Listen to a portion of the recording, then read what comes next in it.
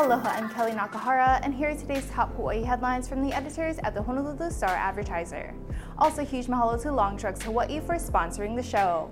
Head on over to your neighborhood Longs Drugs for all your shopping needs. U.S. regulators have seized the assets of Silicon Valley Bank after a run on the financial institution this week. The nation's 16th largest bank failed after depositors rushed to withdraw their money on worries over the bank's balance sheet. As bank executives hurried to raise capital and find investors, trading in the bank shares was halted before the opening bell this morning. The Federal Deposit Insurance Corporation then moved to seize the bank.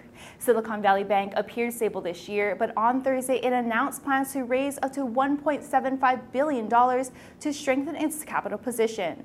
That sent investors running, and the bank shares plunged 60%. According to the FDIC, the bank had $209 billion in total assets when it failed. It was the largest failure of a financial institution since Washington Mutual during the height of the financial crisis more than a decade ago. 3 white men serving time for the 2020 killing of Ahmaud Arbery are asking an appeals court to throw out their federal hate crime convictions. On March 3rd, Greg McMichael, his son Travis McMichael, and William Roddy Bryan all filed appeals. Bryan and Greg McMichael argue their histories of making racist comments don't prove they targeted Arbery because he was black. In February of 2020, the 25-year-old Arbery was chased by pickup trucks and fatally shot in the streets of the Georgia subdivision near the city of Brunswick. Attorneys for Bryan and Greg McMichael say evidence shows they pursued Arbery thinking he was a criminal, not because of his race. Travis McMichael's appeal argues a technicality and claims prosecutors failed to prove that Arbery was chased and killed on public streets. Both McMichaels received life prison sentences in the federal case, while Bryan was sentenced to 35 years in prison. Areas of California are seeing a renewed threat of flooding as the state is pummeled by heavy rains and strong winds.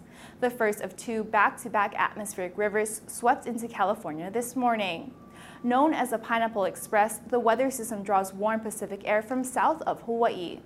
The storm arrived as many residents continue to dig out from heavy snows that recently fell in the mountainous regions of the state. Excessive rainfall will couple with melting snow and high winds to create ideal flooding conditions.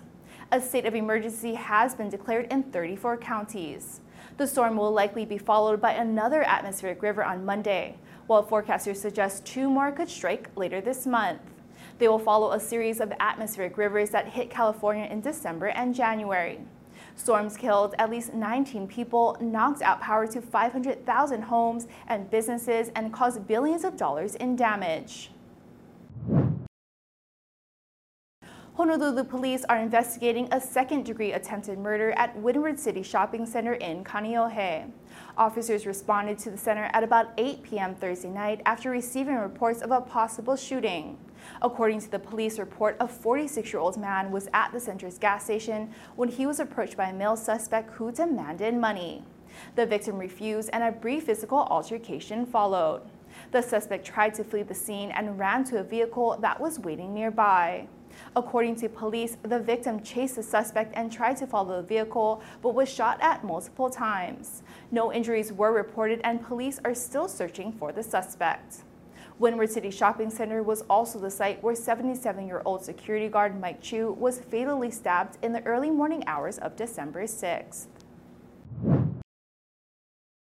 Stocks fell again Friday as traders worry what will be next to break.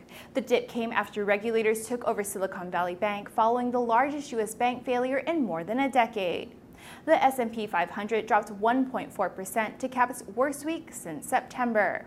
The Dow Jones Industrial Average fell 1.1%, while the Nasdaq Composite sank 1.8%. The dip came even as a highly anticipated report showed signals that pressure on inflation was cooling. According to today's jobs report, overall hiring was hotter than expected, but average hourly earnings for workers rose by less in February than economists expected. That metric is crucial to Wall Street because the Federal Reserve is focusing on wage growth in its fight against inflation. Still, investors worry that high inflation is proving difficult to tame and could force the Fed to re-accelerate its hikes to interest rates. For more on these stories and all the latest headlines, subscribe to the Honolulu Star Advertiser. Visit Hawaii's top source for breaking news online at staradvertiser.com and download the Star Advertiser mobile app. Mahalo, have a great day, and we'll see you right back here next week.